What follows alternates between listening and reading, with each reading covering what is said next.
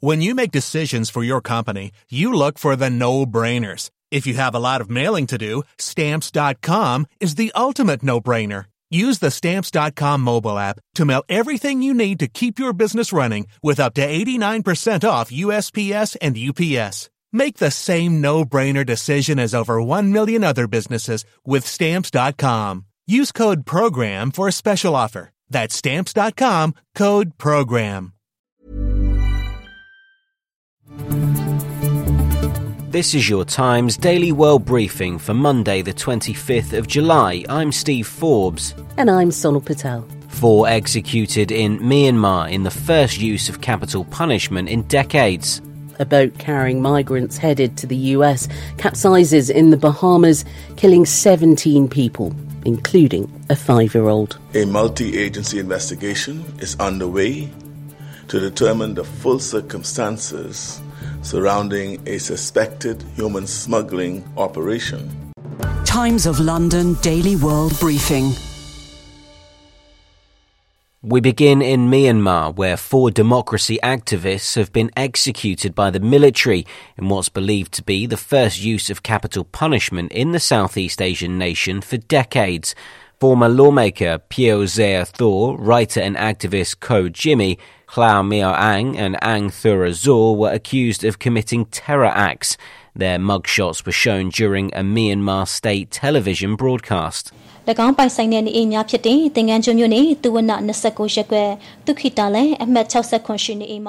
said the 4 men were executed as they gave directives, made arrangements and committed conspiracies for brutal and inhumane terror acts. It's not known when or how the men were executed. The 4 had been sentenced to death in January following a behind-closed-doors trial. They were accused of helping militias fight the army that seized power in a coup last year. The executions have sparked international condemnation, with some calling the move a vile attempt at instilling fear. According to the United Nations, the executions are the first in the country since 1988, with previous executions in Myanmar conducted by hanging. There was a tragedy at sea. The Prime Minister of the Bahamas, Philip Davis, there after a boat carrying Haitian migrants capsized off the coast. A multi-agency investigation is underway to determine the full circumstances surrounding a suspected human smuggling operation. They were headed for Miami in the United States. Police divers recovered some 17 bodies, including that of a 5-year-old. One woman was found alive after police heard her knocking on the hull. It's believed she survived because she was trapped in an air pocket when the boat overturned. At least 1 person is still missing, with search missions still ongoing. 2 people have been arrested, both from the Bahamas, over the suspected human smuggling operation. Ryan Pinders, the Attorney General. To the extent that those investigations reveal criminal culpability, there will be no resistance by the government of the Bahamas in bringing the necessary criminal action and criminal enforcement action against those who are deservingly so. Investigations suggest the speedboat left New Providence, the most populated island in the Bahamas, with some 60 people on board, many paying £2,000 to £6,000 for the journey. The numbers of people attempting such crossings to the United States have increased significantly, with a rise in gang violence in Haiti, as well as overwhelming poverty within the country. The Bahamian Prime Minister, Philip Davis, says it's a problem Haiti needs to tackle to stop tragedies like this happening again. Our position of CARICOM has always been that the solution has to be a Haitian solution rather than an imposed solution. In May, at least 11 people, most of them from Haiti, died near the US territory of Puerto Rico. On the way, a bad day for Ferrari in the French Grand Prix, when playing chess with a robot proves dangerous. Times of London Daily World Briefing. Italy seems to be following the UK in triggering a government collapse. People in Italy until recently were saying, hey, look, the UK is now leading the way in political chaos. But yeah, no, Italy is now firmly caught up and trying to outdo London. The Times of London's Italy correspondent Tom Kington there. Italy is heading for elections in September and months of political instability after the man dubbed Super Mario resigned. Mario Draghi was brought in to lead Italy's economic recovery from the COVID pandemic, but after 18 months, his coalition of parties across the political spectrum collapsed. He's been asked to stay on as caretaker Prime Minister. The odds are currently on a right-wing government taking power, possibly led by Gloria Meloni, whose far-right Brothers of Italy party was not part of the Draghi coalition.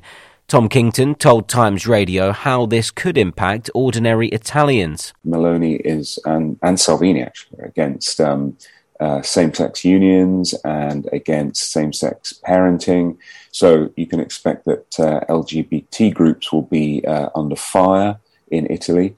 There's also the question of international relations. Now, Meloni is ostensibly pro-Ukraine, anti-Russia, pro-NATO, pro-US.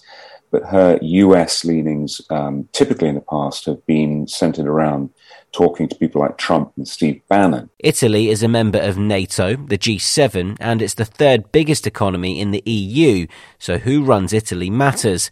Tom Kington says we could see the return of the controversial former Italian Prime Minister, Silvio Berlusconi. He's clinging on to sort of 8-9% in the polls. I really think that his partners, Meloni and Salvini, just want that percentage of the vote. So they want to bring him on board. I bet they probably don't feel they're going to give him much to do, but he's happy to just sort of hang around as a sort of wise uncle. On the surface, not much will change, but Parliament has been dissolved, halting progress towards a budget for 2023 and much-needed reform. The disappearance and murder of 18-year-old Debani Escobar in Mexico in April this year has sparked mass protests over the authorities' failure to protect women from violence. After 3 autopsies and the collation of hundreds of hours of CCTV footage, the authorities have released no information on any suspects or arrests in what's been named the country's Sarah Everard moment. Thousands of Mexicans took to the streets 3 months ago to protest at the mishandled investigation into Escobar's disappearance. President Andrés Manuel López Obrador promised federal support to get to the truth of what happened that night in a suburb of Monterrey, the capital of the conservative northern state of Nuevo León. Escobar was found dead in the water tank of Nueva Castilla Inn 13 days after her disappearance. It was 100 metres from the spot where the final image of her was taken. In Mexico, a woman is killed every 130 minutes. The Times Daily World Briefing. Sport. With a roundup of the results from Formula One's French Grand Prix, here's Kane Reeves. Max Verstappen has a 63-point lead at the top of the F1 Drivers' Championship after winning the French Grand Prix. Ferrari's Charles Leclerc gifted the Red Bull driver victory by crashing out of the race on the 18th lap. The Ferrari driver was in need of a good result to keep his title hopes alive. Afterwards, he admitted he needed to stop making mistakes. The win for Verstappen was his 7th in 12 races, with now 10 to go. Lewis Hamilton marked his 300th race with a second-place finish. His Mercedes teammate George Russell joined him on the podium. The next race is in Hungary on the 31st of July. That's before Formula One takes its summer break. The Times Daily World Briefing. Entertainment. It's not often that an Oscar-nominated actress returns to the television soap opera that helps launch her career, but that's exactly what Margot Robbie is doing for the finale of Neighbours. The long-running Australian soap is coming to an end after 37 years on screen.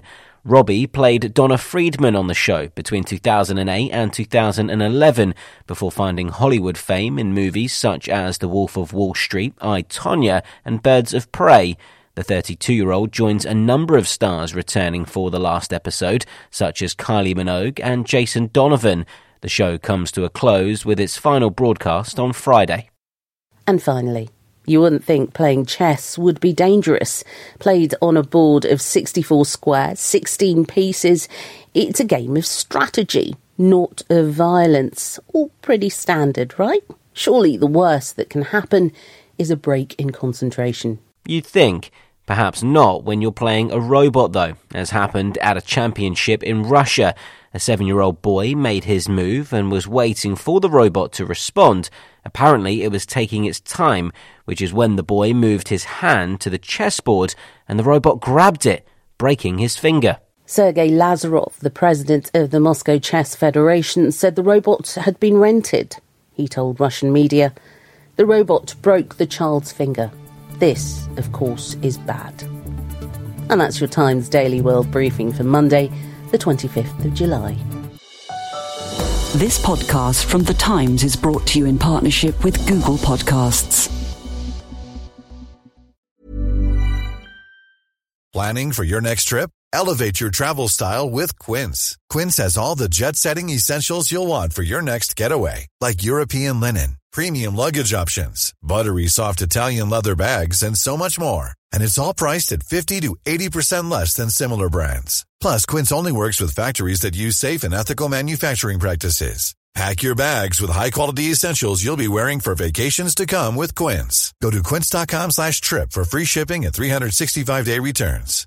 Hi, I'm Daniel, founder of Pretty Litter. Cats and cat owners deserve better than any old-fashioned litter. That's why I teamed up with scientists and veterinarians to create Pretty Litter. Its innovative crystal formula has superior odor control and weighs up to 80% less than clay litter. Pretty Litter even monitors health by changing colors to help detect early signs of potential illness. It's the world's smartest kitty litter. Go to prettylitter.com and use code ACAST for 20% off your first order and a free cat toy. Terms and conditions apply. See site for details.